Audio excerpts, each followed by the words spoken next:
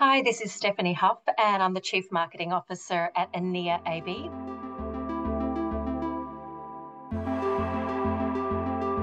There's a direct correlation between the amount of traffic on the network and how much energy it consumes.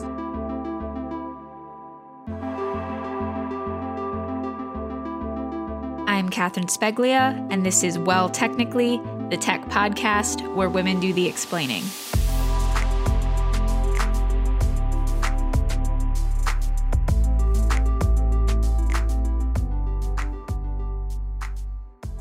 Hi, Stephanie. Thank you so much for joining me today. Thank you so much for having me. Our conversation is going to revolve around how operators can use existing infrastructure to cut energy usage and some of the other systemic changes that kind of need to happen in the telecom space for a sustainable future, which is something that is important to a lot of people, a lot of industries. So I'm looking forward to that conversation. But first, what is an example of a time in which being a woman has empowered you? Yeah, it's interesting. I think I'd probably flip that around a little bit and say, when has it been important to be a woman, particularly in technology? And I spent probably 5 years recently when I was working for Telia, one of the telecom operators here in the Nordics, in the innovation area. And we were building new products and new services. And it became really clear when we were working with smart home and smart technologies in a consumer domain to have a whole range of people in the room. It became quite clear that if you left problem solving or innovation to a set of people that shared the same kind of backgrounds and experiences, you didn't necessarily come up with a well-rounded solution. And I find it amusing, actually, that it took till 2021 for someone to invent a car that has a spot for a handbag. And the Apple Watch, the Apple Watch I have now is fantastic, but when it was first released, it didn't even have a period tracker. So, I think it's so important that women are in the room when innovation is being done and when problems are being solved. It's ironic, when you consider that software actually was a female domain initially. And now here we are, trying to increase the number of women in the industry when women used to dominate software development. So it's amazing how things have changed. That whole software used to be a female domain is actually kind of a common story. I used to study film, and Hollywood in its infancy was kind of women and immigrant focused. There were a lot of readers and writers who it was women. It wasn't white men. And then it started to make a lot of money. And so that changed who was involved in making those movies. And then we suddenly forgot that women ever had anything to do with film. Exactly. I think software is a bit the same. Before we get into the meat of the sustainability conversation, can you first talk to me a little bit about how telecom's perception and interest in sustainable practices has changed over the last few years, and what sort of things contributed to these changes? Yeah, it's interesting. I've been in the telecom space since 1995, actually. So I'm dating myself there quite significantly. And I'm working with sustainability actually since about 2005. And I think there's always been a bit of a balance. I think that particularly when mobile broadband and the advent of 3G, et cetera, was developing, the telecom industry was quite quick actually to look for ways that we could have a positive effect on other industries. And I remember working on calculating actually the positive effects of mobile broadband applications like, remote health, field service work, etc. And that was quite important work at the time. So I think that's been a consistent thread.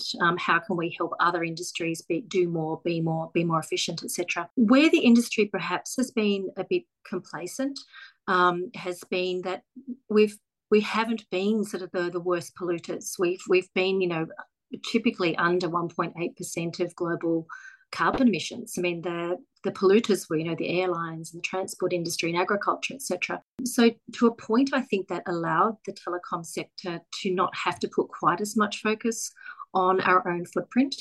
When I was working in Southeast Asia, of course, we had a different dynamic because we had markets there where they didn't have good power grids. And then you have lots of diesel. And so What we started to see, I think, was particularly in markets where they couldn't rely on energy and it came with a lot of cost. That drove a lot of action, because if people are stealing your diesel, if you have to do multiple visits to site, if you're facing blackouts and potential, fines from regulators for your networks going down, then you pay more attention. So I would say that the energy crisis that we see certainly in Europe and in other parts of the world right now has provided that extra nudge because it's hurting operators, their bottom line dramatically today. So that's had a huge effect. There's probably another dimension that people probably think has had a big effect, and that would be, I guess, public perception and consumer pressure. And I think this is interesting in a few different ways. I think many operators in recent years have really been listening to their customers, particularly consumers that have a personal interest in choosing sustainable brands. People haven't necessarily always voted with their hearts. They continue to vote with their wallets. So I think, operators are doing the right things to try to bring out these green services, but where the momentum truly is where the business case stacks up. I'm relieved to hear that the business incentives are very clearly aligning with doing the quote unquote right thing. And I think that is, I've had it explained to me like this is a win-win-win situation, right? If we cut down on energy costs, everyone's winning, including the business. And the reality is that needs to be the case in order for these big changes to happen. So it's nice to hear that. But I know that moving towards more sustainable operations can be kind of an overwhelming undertaking when you're thinking about everything else you have to keep in mind, specifically during like this whole 5G cloud native transformation. There's all these crazy transformations going on in telecom right now. So this idea of using existing infrastructure to cut energy usage sounds probably appealing. So can you tell me a little bit more about how they can do that? Yeah, and maybe before we do that, it might be worth to sort of step back and say, well, what other impediments have they had today? Because I think that even if right now we see a perfect storm and we're seeing, the business case clearer than ever, it's still not the case that operators have always had the right information at their disposal to make smart choices. And I think as an industry, maybe with the best intentions, every player or vendor or provider has tried to provide quantification of environmental or energy benefits.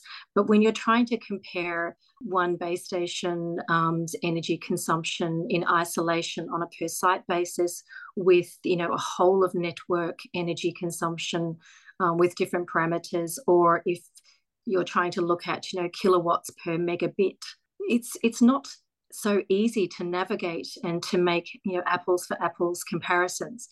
And I think what you're bringing up here now, operators, of course, are trying to manage so many transformations concurrently. So we all love the fact, of course, that 5G is way more energy efficient on a per megabyte basis.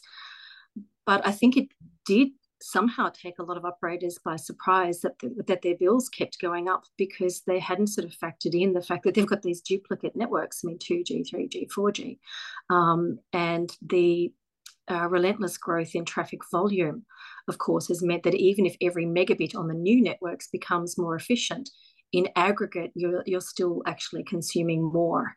And I think that's why it's so important that, we sort of break that energy curve so that we have an industry that is able to embrace, the growing demand in traffic and deliver actually a net reduction in real terms. So then how do you get there? You're right, it is quite technical, quite complex. And all the operators, of course, should be working with the range of vendors that they have. And most of them, I'm assuming, are deploying, intelligent network management approaches. They're already using MIMO, so their antennas should be more efficient. Most have probably implemented, sleep modes. If a cell isn't getting a lot of traffic, they can put them into sleep, etc. And of course, optimizing the network all the time is super important. Where we come from at ENEA is more in the software within the core of the network. And the problem that we're particularly tackling is, well, if video is going to be 70+% of all the traffic, why don't you focus on what is actually driving the traffic? There's a direct correlation between the amount of traffic on the network and how much energy it consumes. So if you can make that video traffic so much more efficient, then you can very quickly make your network deliver the services the consumer wants at a much lower energy consumption. So if you can compress or reduce the video by 20%, it doesn't have an effect on the user experience, but you can take 10% out of your network energy straight away. So those are the sorts of things that I think you need to look at in combination with all the things that you would do on your network anyway. And probably the other thing I think that maybe there's an opportunity for telcos to do more with is their Wi-Fi networks. I mean, many operators have also got a Wi-Fi infrastructure. You should be considering that the Wi-Fi is part of your overall network offering. And if you could offload to Wi-Fi in indoor environments, then you can prioritize what you use your macro network for. So there's definitely some gains to be had if operators start to think about it more holistically like that. Yeah, totally. And one of the first things you mentioned was using intelligent tools. And I know that AI is emerging as a really powerful tool here, across the network, but particularly if we're talking about energy management. But are there any unintended consequences that can arise when using AI to cut energy usage? If so, how would you recommend operators try to avoid these? Yeah, and I think AI is an interesting topic because, like you say, I mean, it's applied so broadly. And, when I was working in Telia, we were working quite a lot with ethical and responsible AI. And I know that's a high agenda for many in the telecom industry today. And of course, AI basically does what you tell it to do. If you tell it to optimize for profitability or optimize for energy or optimize for customer experience, that's what the tools are going to do. So I think anytime you want to deploy an AI to help work on your network management and network performance or your investment strategy, actually, it's an important step to look at what are the potential risks when I tell the AI to optimize one way or the other. The kind of pitfall that you can fall into is that if you purely optimize, for example, your capacity planning for profitability, then you're probably going to increase the capacity in socioeconomic areas of your footprint, which are more advantaged generally. And maybe the last ones to get a boost will be those areas where you have high churn, you have more prepaid customers, less profitable customer base. They're the sorts of things that you need to at least have a risk lens on when you design these systems. And with any AI, and this is generally not specifically just for energy, but with any AI, I mean, they should be continuously learning. So the model should be able to develop as you run more routines and so that means you need to check in every so often and make sure that your model is actually still delivering what you have asked it to deliver. The industry has always sort of talked about, sustainable development and, the perfect match of, people and profit and planet, etc. And I think there are some really encouraging signs. We have regulation that, of course, is encouraging the responsible use of AI and identifying where there are risks, in different industries. And telecom and energy are both critical industries. So they have special attention. And you also have, I think, other sort of parts of the system that are helping to move the telecom industry in the right direction. The green bonds and ESG investing, for example, is having a huge influence. If you look at the number of operators that have, released green bonds in the last 2 to 3 years, big portions of that is going to 5G, to fibre, and to power purchase agreements or renewable investments. And that's a really positive thing. But there are some areas I think systemically we need to be a little bit mindful of as well. And one is, keeping an eye on the industry structure that we have.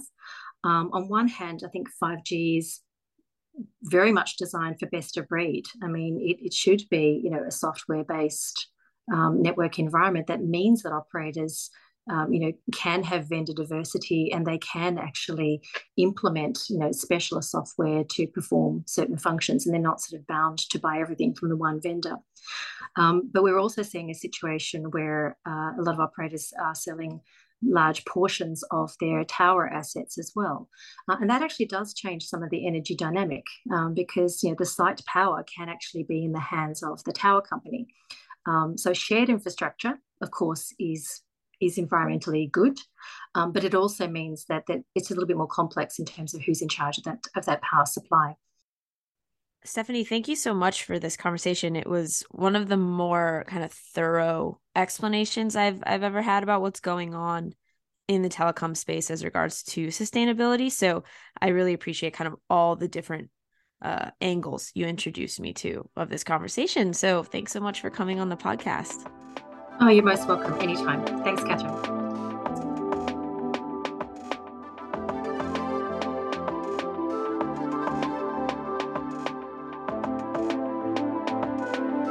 Well Technically is an Arden Media production. For advertising inquiries, contact Danny Miller at dmiller@ardenmedia.com.